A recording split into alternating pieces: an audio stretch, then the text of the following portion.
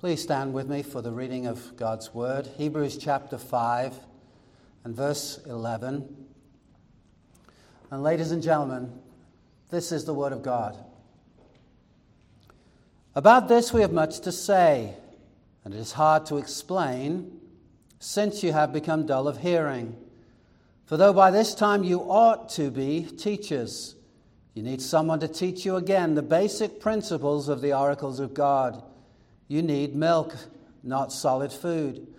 For everyone who lives on milk is unskilled in the word of righteousness, since he is a child. But solid food is for the mature, for those who have their powers of discernment trained by constant practice to distinguish good from evil.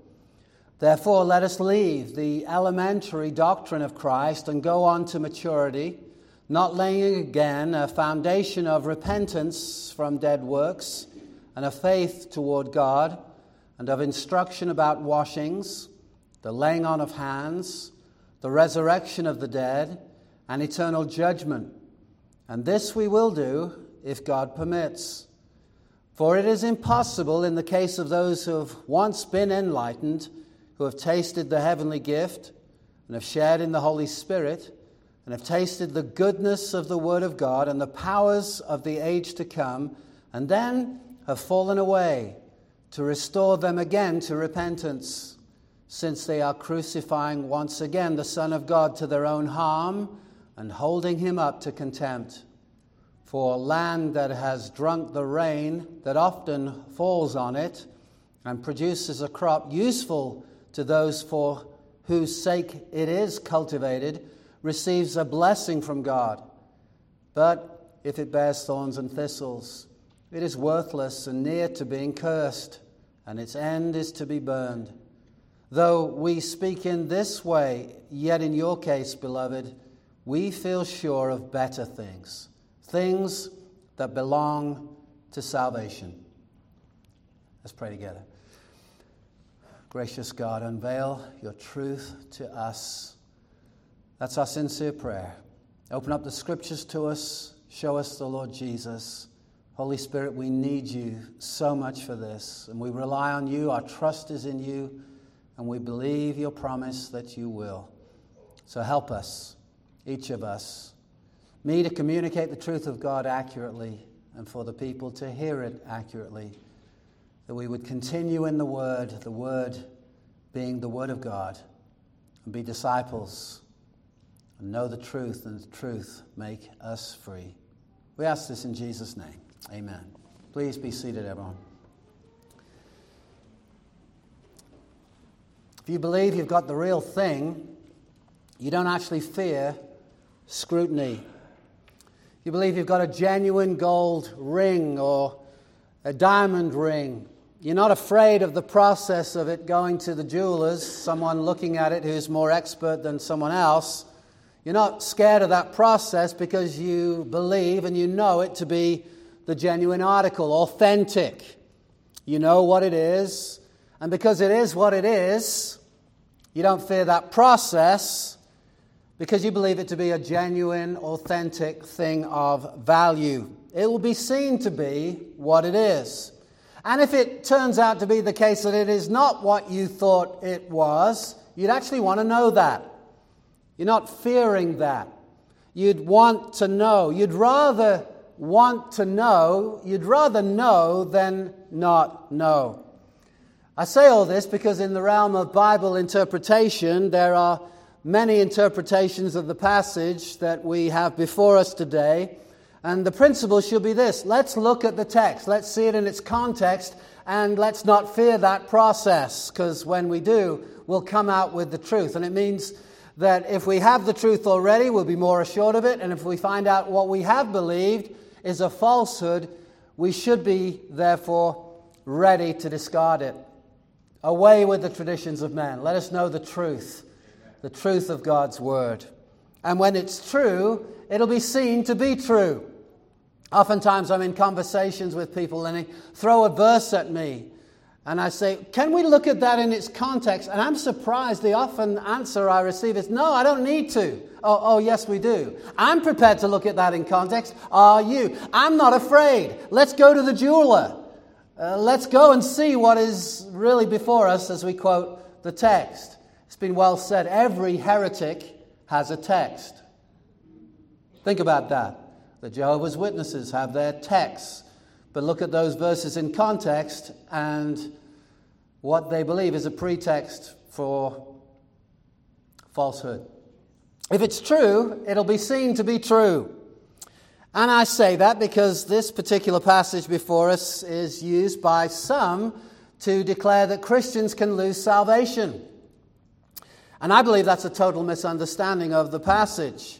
For some, they just say, I don't believe that eternal security is a thing taught in the Bible, and Hebrews 6 is evidence of that. They just throw that. Hebrews 6, verse 4 onwards, there you go, nothing more to say. And I say, can we look at that? Can we look at it in context? And they say, I don't need to. I say, yes, you do. They say, I don't. And that's the end of the conversation. What we've had so far in Hebrews, as to the last few verses of chapter 5, is something of a scolding. You should be teaching others by now, but you need milk. Everyone who lives on milk is unskilled in the word of righteousness, since he is a child, he's a baby, and you are back to the bottle. That is the message there. What's interesting as we look at Hebrews chapter 5 is it speaks of everyone who lives on milk is unskilled, notice that phrase, in the word of righteousness, in the message of righteousness. I wonder if we can hold our place in Hebrews and go back to Romans, back to the left, if you've got a paper Bible. Romans chapter 9. Punch in the right place in your phones if that's the case. Romans chapter 9. And here we're reading of the exclusive blessings of being Jewish as to heritage. Romans 8 has outlined the fact that God has an elect people and nothing can separate them from the love of God in Christ Jesus our Lord. And then he goes on, Paul the writer, the author, to speak of the blessings known only to Israel. Verse 1, I'm speaking the truth in Christ. This is Romans 9 verse 1. I'm not lying. My conscience bears me witness in the Holy Spirit that I have great sorrow and unceasing anguish in my heart. For I could wish that I myself were accursed and cut off from Christ, cut off from the Messiah, for the sake of my brothers, my kinsmen according to the flesh. He's basically saying this, if it would help, I so love the Israeli people, me being one of them, that I would gladly cut off myself from eternal life if it meant they would come into the kingdom. Of course, that would never happen, but that is the apostolic heart of Paul. This is not some cold-hearted apostle. He weeps, he longs for the salvation of his fellow countrymen. And he speaks of them in the terms of the word they in verse 4. They are Israelites. And then he lists the blessings that they alone have. The Chinese cannot say this. The people of Italy cannot say this. Americans cannot say this. None of us can say it. But they are Israelites. To them belong the adoption, the glory, the covenants, the giving of the law, the worship and the promises. To them belong the patriarchs. And from their race, according to the flesh, is the Christ, is the Messiah, who is God over all, blessed forever. Amen. And he goes on. Now, let's go to chapter 10. We would say that these people of Israel had great zeal, and that's what's brought forth in these next few verses. But let me tell you, ladies and gentlemen, religious life is not enough. Religious zeal is not enough. People have the mistaken idea if someone is sincere, that's all God asks for. No, you can be sincere and sincerely wrong. Verse 1, brothers, my heart's desire and prayer to God for them, the context meaning the people of Israel, for them is that they may be saved. So they have all this. They have all these blessings. They have this list that no other nation can say, we've got that, we have that, we've got that, we have that. No one else could say it but Israel, and yet they still need to be saved.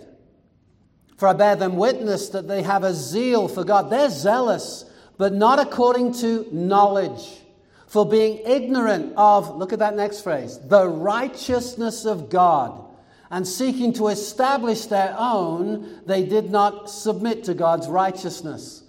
Here the message has been already conveyed to us that we are not righteous in ourselves. We have nothing to offer but our sin. Ours is the sin that made the sacrifice of Christ necessary. We are not righteous, but seeking to establish their own. The people of Israel were in rebellion. The leaders of Israel were in rebellion against God, not submitting to God's righteousness. God's righteousness is perfect. They think, well, I've got a little bit. I can use that in my relationship with God. And the message of the gospel starts with the bad news that all our righteousness is as filthy rags. Isaiah chapter 64, verse 6. You see, the religious mind could understand it if the Bible had said, all our bad deeds are really filthy before God. But Isaiah says, all our best works are filthy. Being ignorant of the righteousness of God, seeking to establish their own, they did not submit to God's righteousness. And here's the message. That's why we need the Savior. For Christ, the Messiah, is the end of the law for righteousness to everyone who believes. That's the message. Christ is the righteousness of the believer. You can't get there by your self-effort, but Christ has lived the life you and I should have lived, died the death we should have died. He died in our place. He lived in our place, and He gives us not only forgiveness of sins as we believe in Him, but the very righteousness of God in Christ Jesus. What amazing gospel it is. Christ is the end of the law. He's the goal of the law. What the law outlined, Christ fulfilled, and that is the righteousness of the believer. And we need to be established in that. And back to Hebrews, the message is this. You and I are still babies if we don't grasp the message of righteousness. What a message it is. Yet it's possible to be entrusted with the very oracles of God. That's what Romans 3:1 says of Israel. They've got that advantage. Romans 3:1, let me simply quote it. Then what advantage has the Jew? Or what is the value of circumcision? Much in every way. To begin with, the Jews were entrusted with the oracles of God. It's been well said, how odd of God to choose the Jews. Why didn't He wait for the English? I mean, why?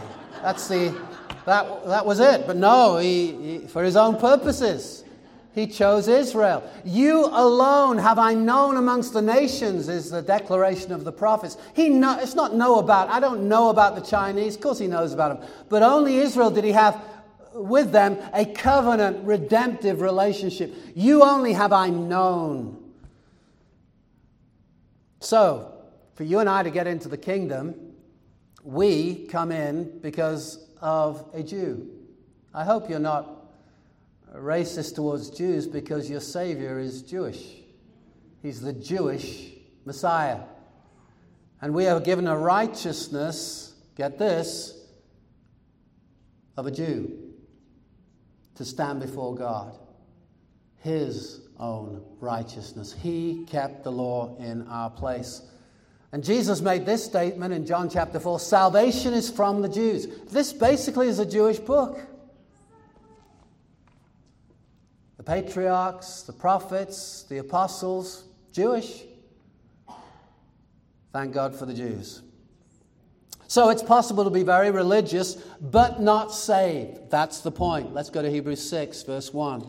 Therefore, on the basis of this, let us leave the elementary doctrine of Christ. Literally, leaving the beginning of Christ's word. There's a message. The Jews were hoping for the Messiah. He is their hope, and yet He has come. And that's the message. Jesus is the Christ. Jesus is the Messiah. Christ is not Jesus' last name. Jesus wasn't born to Mary and Joseph Christ. Christ is a title. In Greek, it's Christos. Comes from the Hebrew Mashiach, meaning Messiah or the Anointed One. So when we're saying Jesus Christ, we're saying Jesus is the Messiah.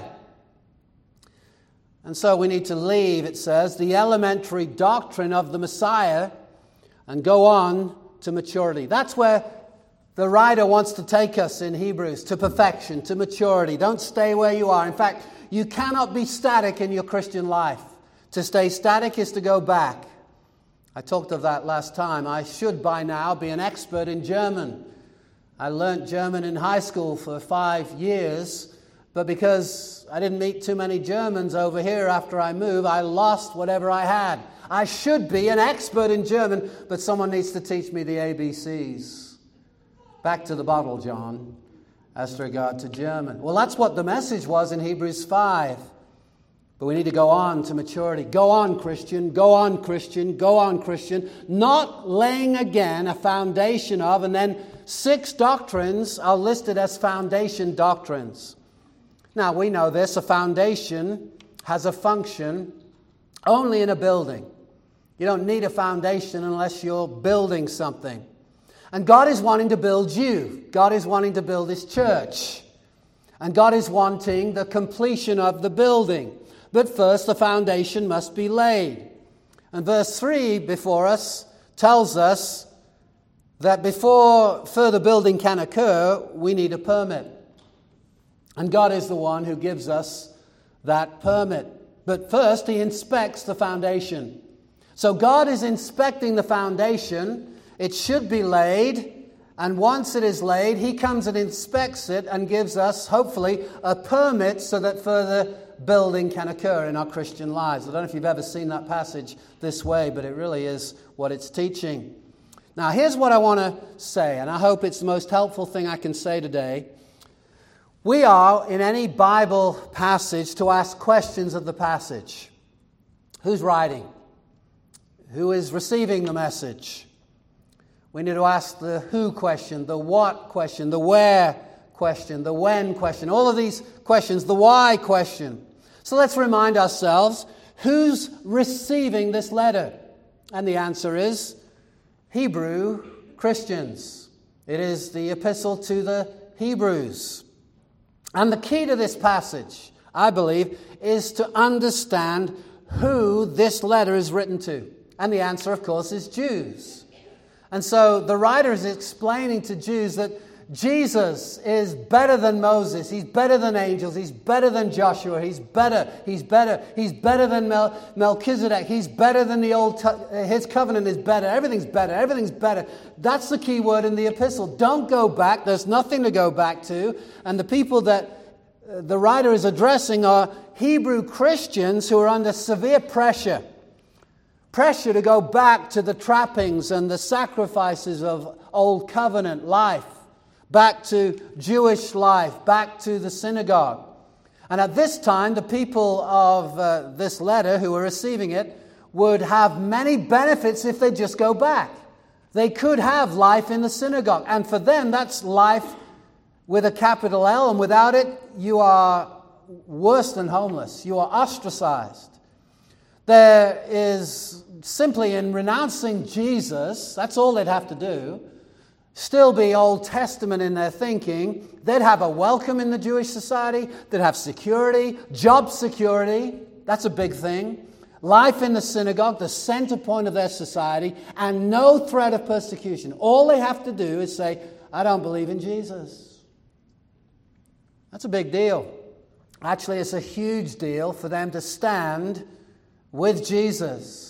And that's where the writer goes. Hebrews chapter 11 speaks of Moses who endured persecution with the people of God rather than enjoy the passing pleasures of sin. See the big picture. Heaven's real. You've come now to heavenly Jerusalem. The congregation may look sparse, but if you could see in the spiritual realm, there is nothing as fantastic and amazing as the Christian service. You're coming to an innumerable company of angels in festal array. You can't see that with earthly eyes, but if you could, you'll be amazed. It makes the Super Bowl look like 2 or 3 people playing in a park.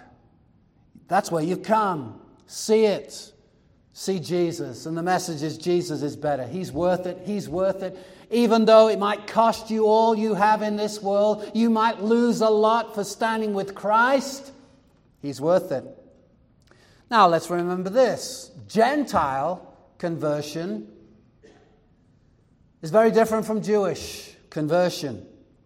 For Gentiles, there's a word we would use, licentiousness. It means to lack legal or moral restraint. That is true of the Gentile. He's got no boundaries, and he is an idolater. And so when a Gentile is converted, he leaves his idols and his sexual immorality. He leaves that and comes to Christ. For the Jews, oftentimes they're outwardly righteous, and they have, as we've already seen, a works righteousness approach to God. It's hypocritical. They're full of dead men's bones. They're full of iniquity, but they look on the outside at least very different from Gentiles. Let's look at these 6 doctrines that are outlined before us. Let's read verse 1 again. Therefore, let us leave the elementary doctrine of the Messiah, Christ, and go on to maturity, not laying again a foundation of, and then he lists 6 doctrines: repentance from dead works, of faith toward God, of instruction about washings, the laying on of hands, the resurrection of the dead, and eternal judgment. This we will do if God permits. Look at those 6 doctrines, if you would. I've been studying these doctrines for years, decades, and sometimes we focus on the minutiae. But just this week, I took a step back and thought, what was the big picture? And the big picture is this. All of these doctrines were taught in the Old Covenant. All of them. Every teacher of the law could wax eloquent about all of them. They knew about repentance. They knew about faith. They knew about washings. They knew about laying on of hands. But now, here's the big picture. Are you ready? These Hebrew Christians now had to understand these doctrines in the light of the coming of Christ. That's the big point. Is there anything distinctly Christian in the list? Look at those 6 doctrines. Let me give you the answer. No. The Pharisees could and did teach all of these things. But the writer is saying this: I can't leave you here. We've got to go on.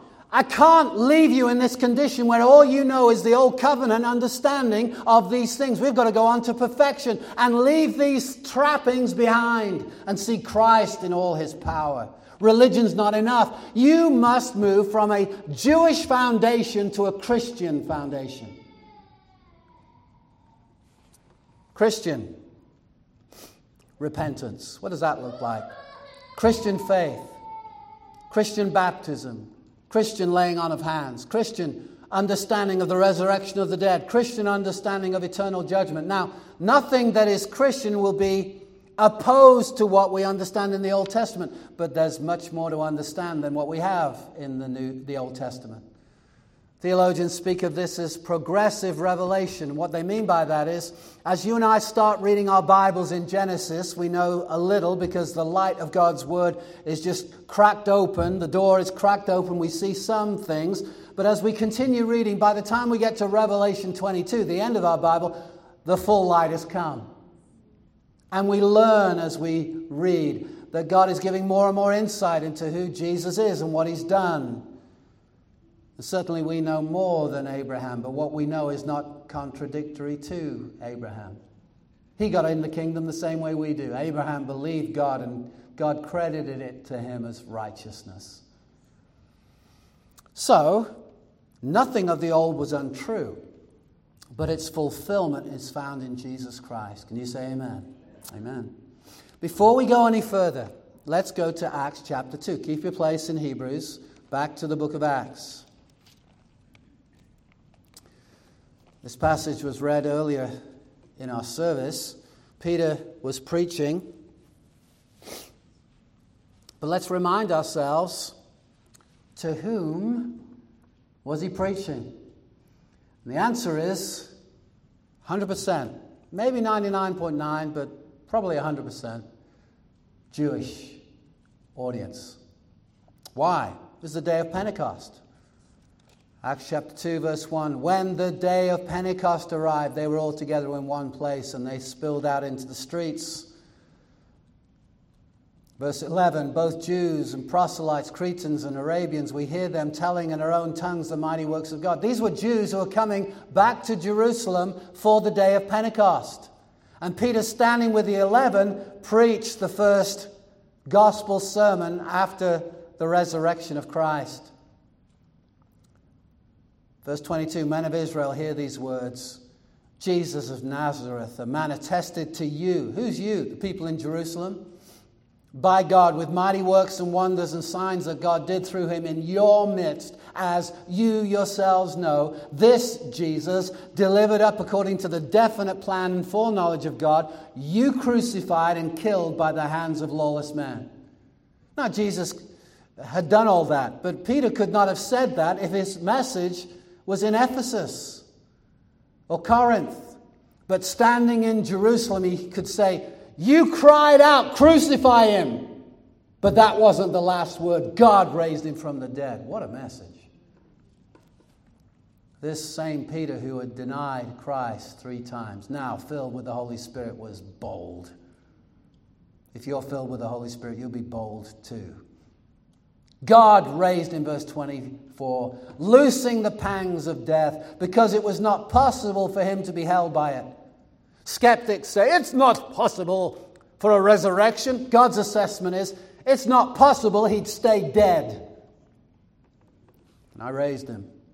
But David says concerning him, I saw the Lord always before me. He's at my right hand that he may not be shaken. We could read on. Verse 26, brothers, I may say to you with confidence about the patriarch David that he both died and was buried. His tomb is with us to this day. Being therefore a prophet and knowing that God had sworn with an oath to him that he would set one of his descendants on his throne, he foresaw and spoke about the resurrection of the Christ, that he was not abandoned to Hades, the realm of the dead, nor did his flesh see corruption. This Jesus God raised up, and of that we're all witnesses.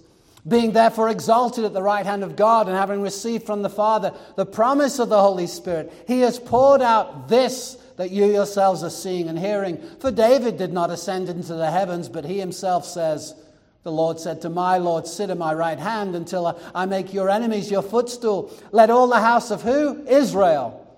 Know, therefore know, for certain that God has made him both Lord and Christ. This Jesus whom you crucified. He's not letting them off the hook.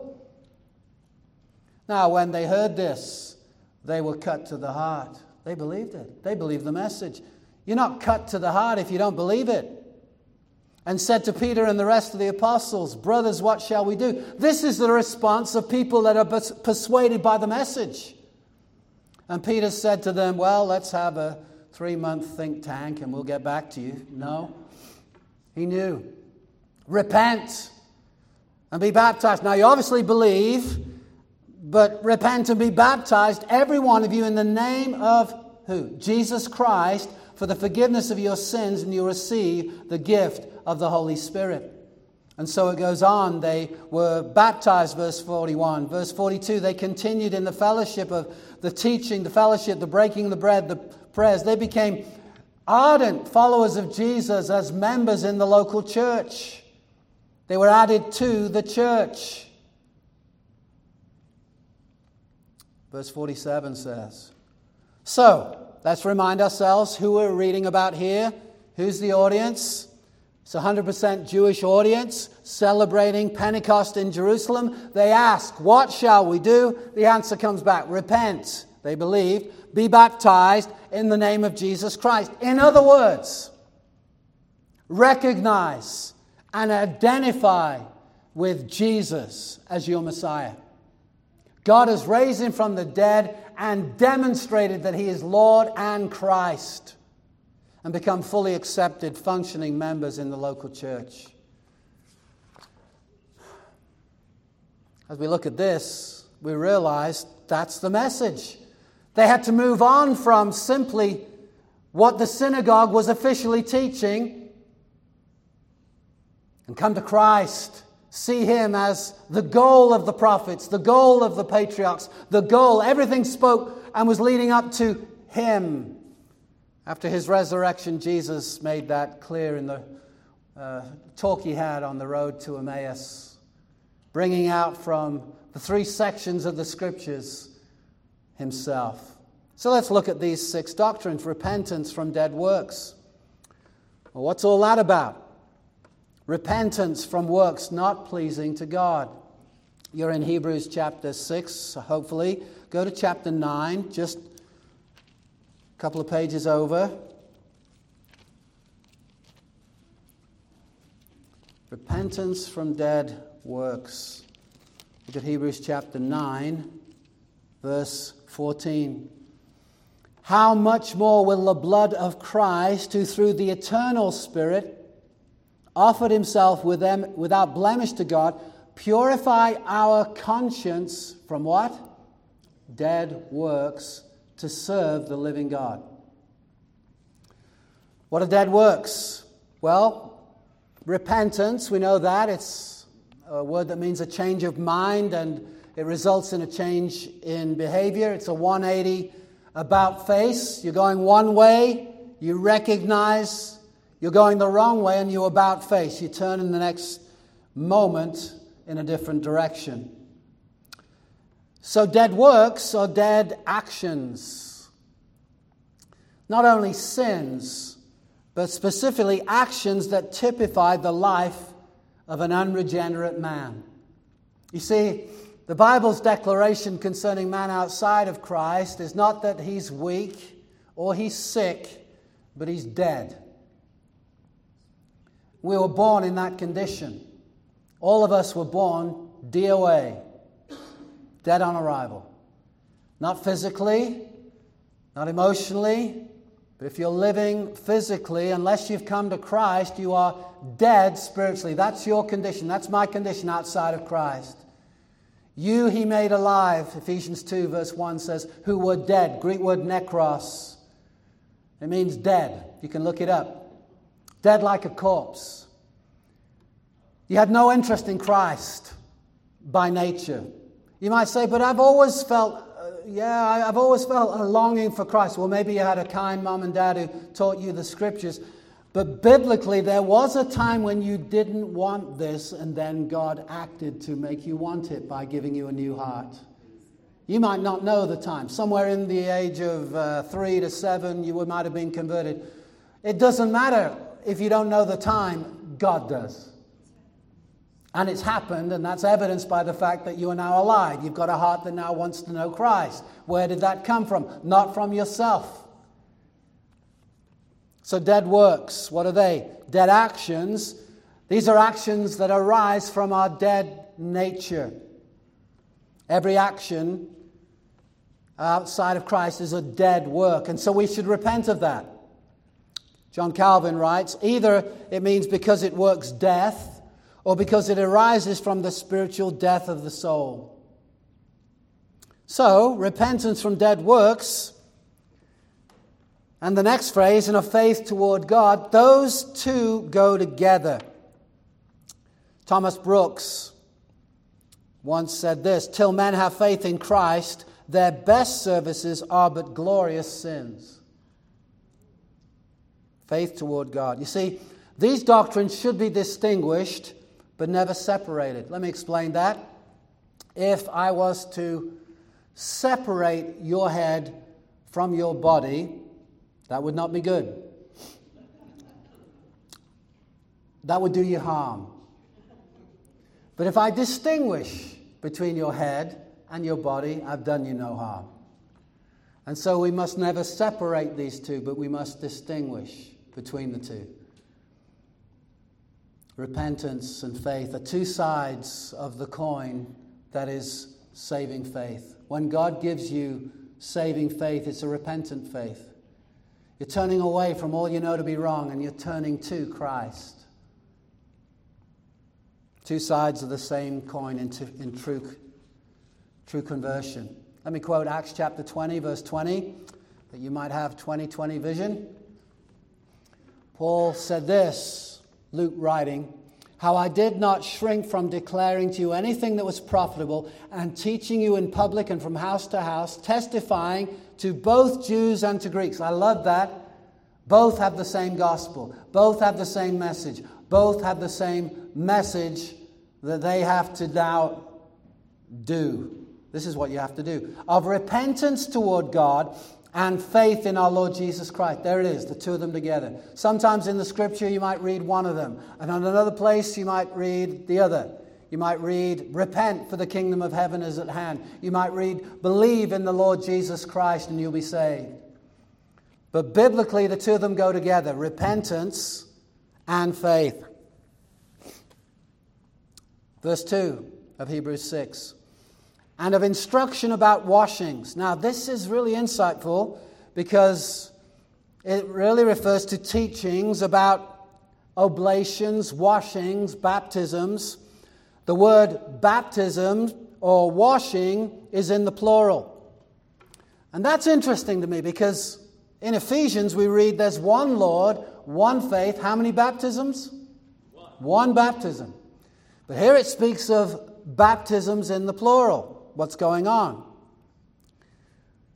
Well, again, the message is don't lay again the foundation you got just by your Jewish inheritance where you learned a lot about washings. Recognize that in Christian baptism there's only one. Many washings for the Jew. One Lord, one faith, one baptism for the Christian. As a note in the ESV Study Bible, it reads this. The word here is plural in Greek, baptismos, where the plural may refer to teaching about the differences between Jewish purification rites and Christian baptisms. Or baptism, singular. So I believe that's what's going on. Learn what Christ and his baptism signifies. And that's why in Acts 2, these people may have had all of the washings and ceremonies of the Jews. They were there at Pentecost, but now they need Christian baptism. Be baptized and identified with Jesus Christ. Repent and be baptized in the name of Jesus Christ. Identify with him. Next phrase, the laying on of hands. Here I believe the Old Covenant and New Covenant understanding is very similar. There was a commissioning for service. In fact, if you've got a moment, I think you do, let's go to Numbers chapter 27. Numbers chapter 27. Fourth book of our Bible, verse 15. I'm just going to jump into the text. Moses spoke to the Lord, Numbers 27:15, saying, let the Lord, let Yahweh, the God of the spirits of all flesh, appoint a man over the congregation, who shall go out before them and come in before them, who shall lead them out and bring them in, and that the congregation of the Lord may not be as sheep that have no shepherd. Here's the response of God, Numbers 27:18. So the Lord said to Moses, take Joshua, the son of Nun, a man in whom is the Spirit, look at this next phrase, and lay your hand on him. Hebrews talks of the laying on of hands. Make him stand before Eleazar the priest and all the congregation, and you shall commission him in their sight. The laying on of hands was involved with commissioning. You shall invest him with some of your authority, that all the congregation of the people of Israel may obey. On to the right to the book of Deuteronomy, chapter 34. Next book, Deuteronomy 34. And here we're going to read the result of what happened as Moses did this.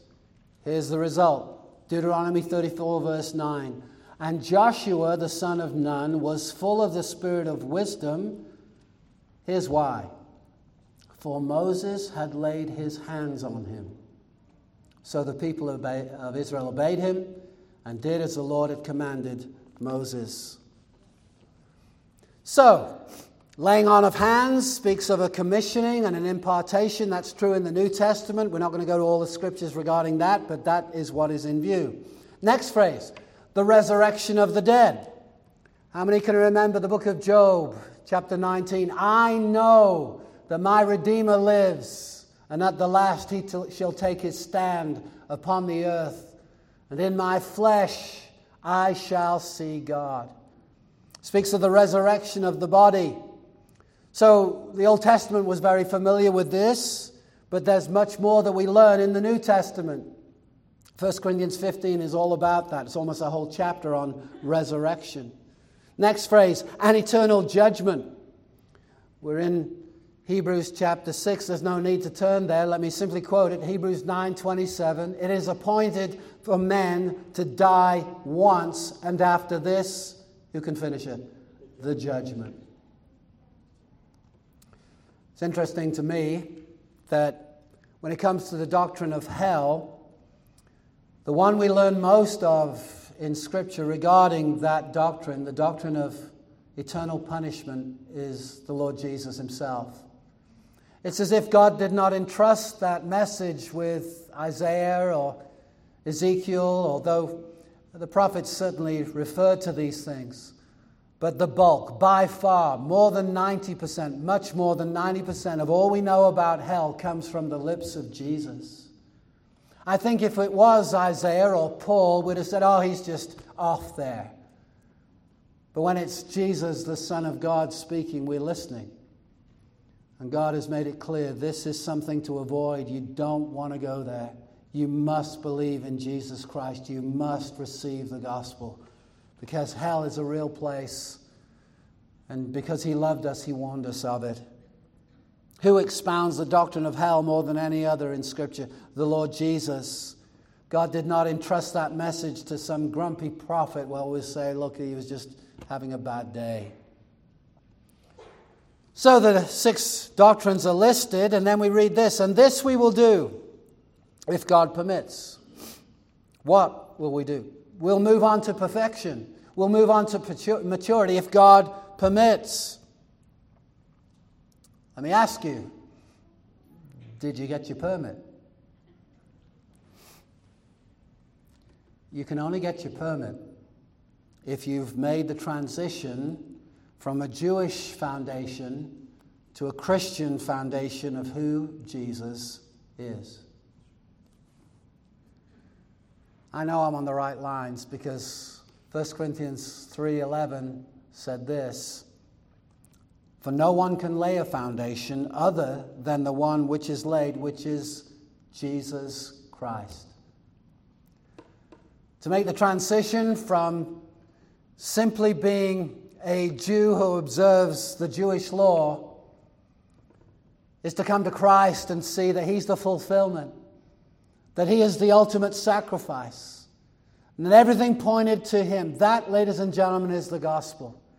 Jews have sinned, Gentiles have sinned, but God loved this world so much, he became a man in the person of Jesus Christ, born of a virgin, and lived a sinless life, went to all the feasts, did all the regulations, fulfilled the law for us, so that this one, this righteous one, the only righteous one, went to that cruel, rugged cross.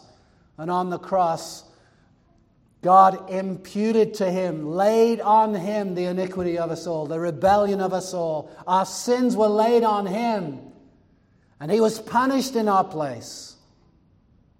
And he died the death we should have died and was buried. And 1 Corinthians 15 makes it clear. This, ladies and gentlemen, is the essence of the gospel. He rose from the dead. He's at the place of all authority right now. And anyone who calls on his name, repents and believes this good news. Not only are their sins forgiven because Christ legally paid the debt that was owed, but the righteous life of Christ, his righteousness is given to us. And the Jews, according to Romans 10, don't get that unless God intervenes and shows them what righteousness is. And if we don't get it, we're just babies.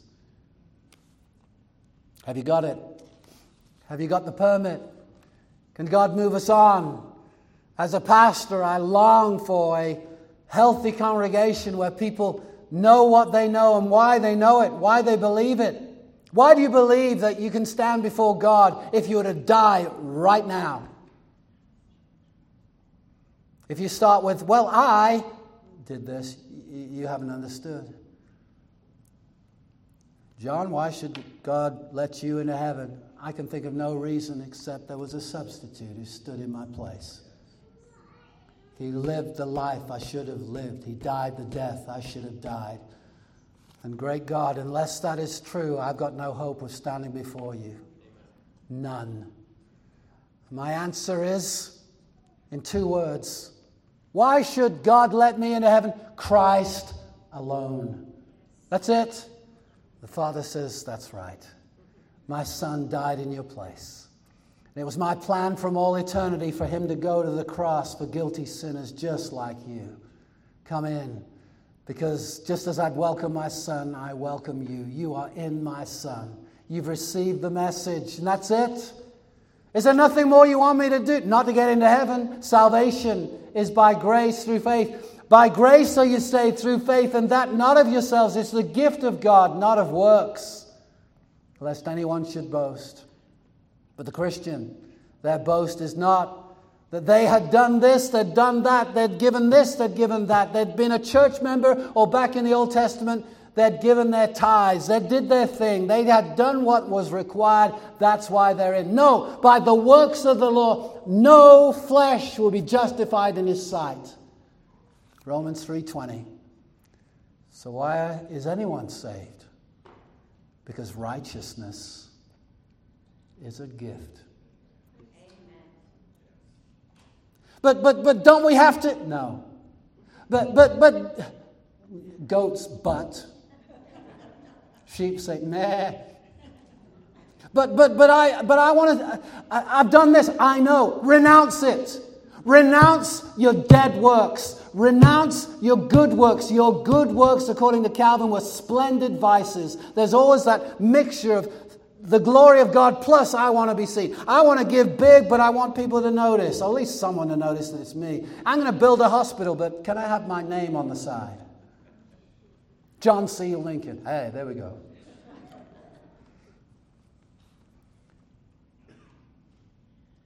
Should you stand in heaven around the throne,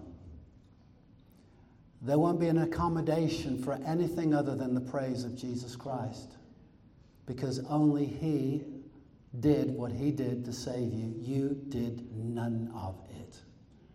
And so around the throne, Abraham, David, Ezekiel, John the Baptist, Paul, Peter, all of us will be singing, all glory to the Lamb that was slain. For by his blood he purchased a people for himself. Why are you in heaven? I don't know why he chose me, but I know how he got me in. By who he is and what he did, plus nothing. Understand that, you've understood righteousness, and you've moved from babyhood to maturity. But there's much more to progress into, and that's what we'll get into next time. Let's pray. Father, we thank you for the Lord Jesus. I trust all under the sound of my voice would leave the trappings of religion in the false sense of religion. There's a right sense of religion. There is true religion. But Lord, we don't want the trappings. We want to know that we're saved. We want to know that we have eternal life, and it's found not in our doing, but in his. We're saved by works, none of them ours, all of them his. And we're a grateful people. We're saved. My heart's desire is that they would be saved. We're saved because we've understood righteousness has come to us in a person. And the message is he lived that righteous life, never having to say sorry to you or anyone else. Oh, sorry about that. Never. I'm sorry, Father, I did that. Never. His testimony was, I always do that which pleases him. And the Father bellowed out, this is my beloved Son in whom I'm well pleased. Lord, we thank you for this righteousness that is perfect. Though we can grow in our sanctification, and surely we must, we cannot grow in our justification. It's a once-for-all declaration. You're just. You're reckoned righteous. You're free of guilt. Reckoned righteous with the righteousness of my Son. Not merely just as if I'd never sinned, but just as if I'd always obeyed. What a gospel. In Jesus' name, amen.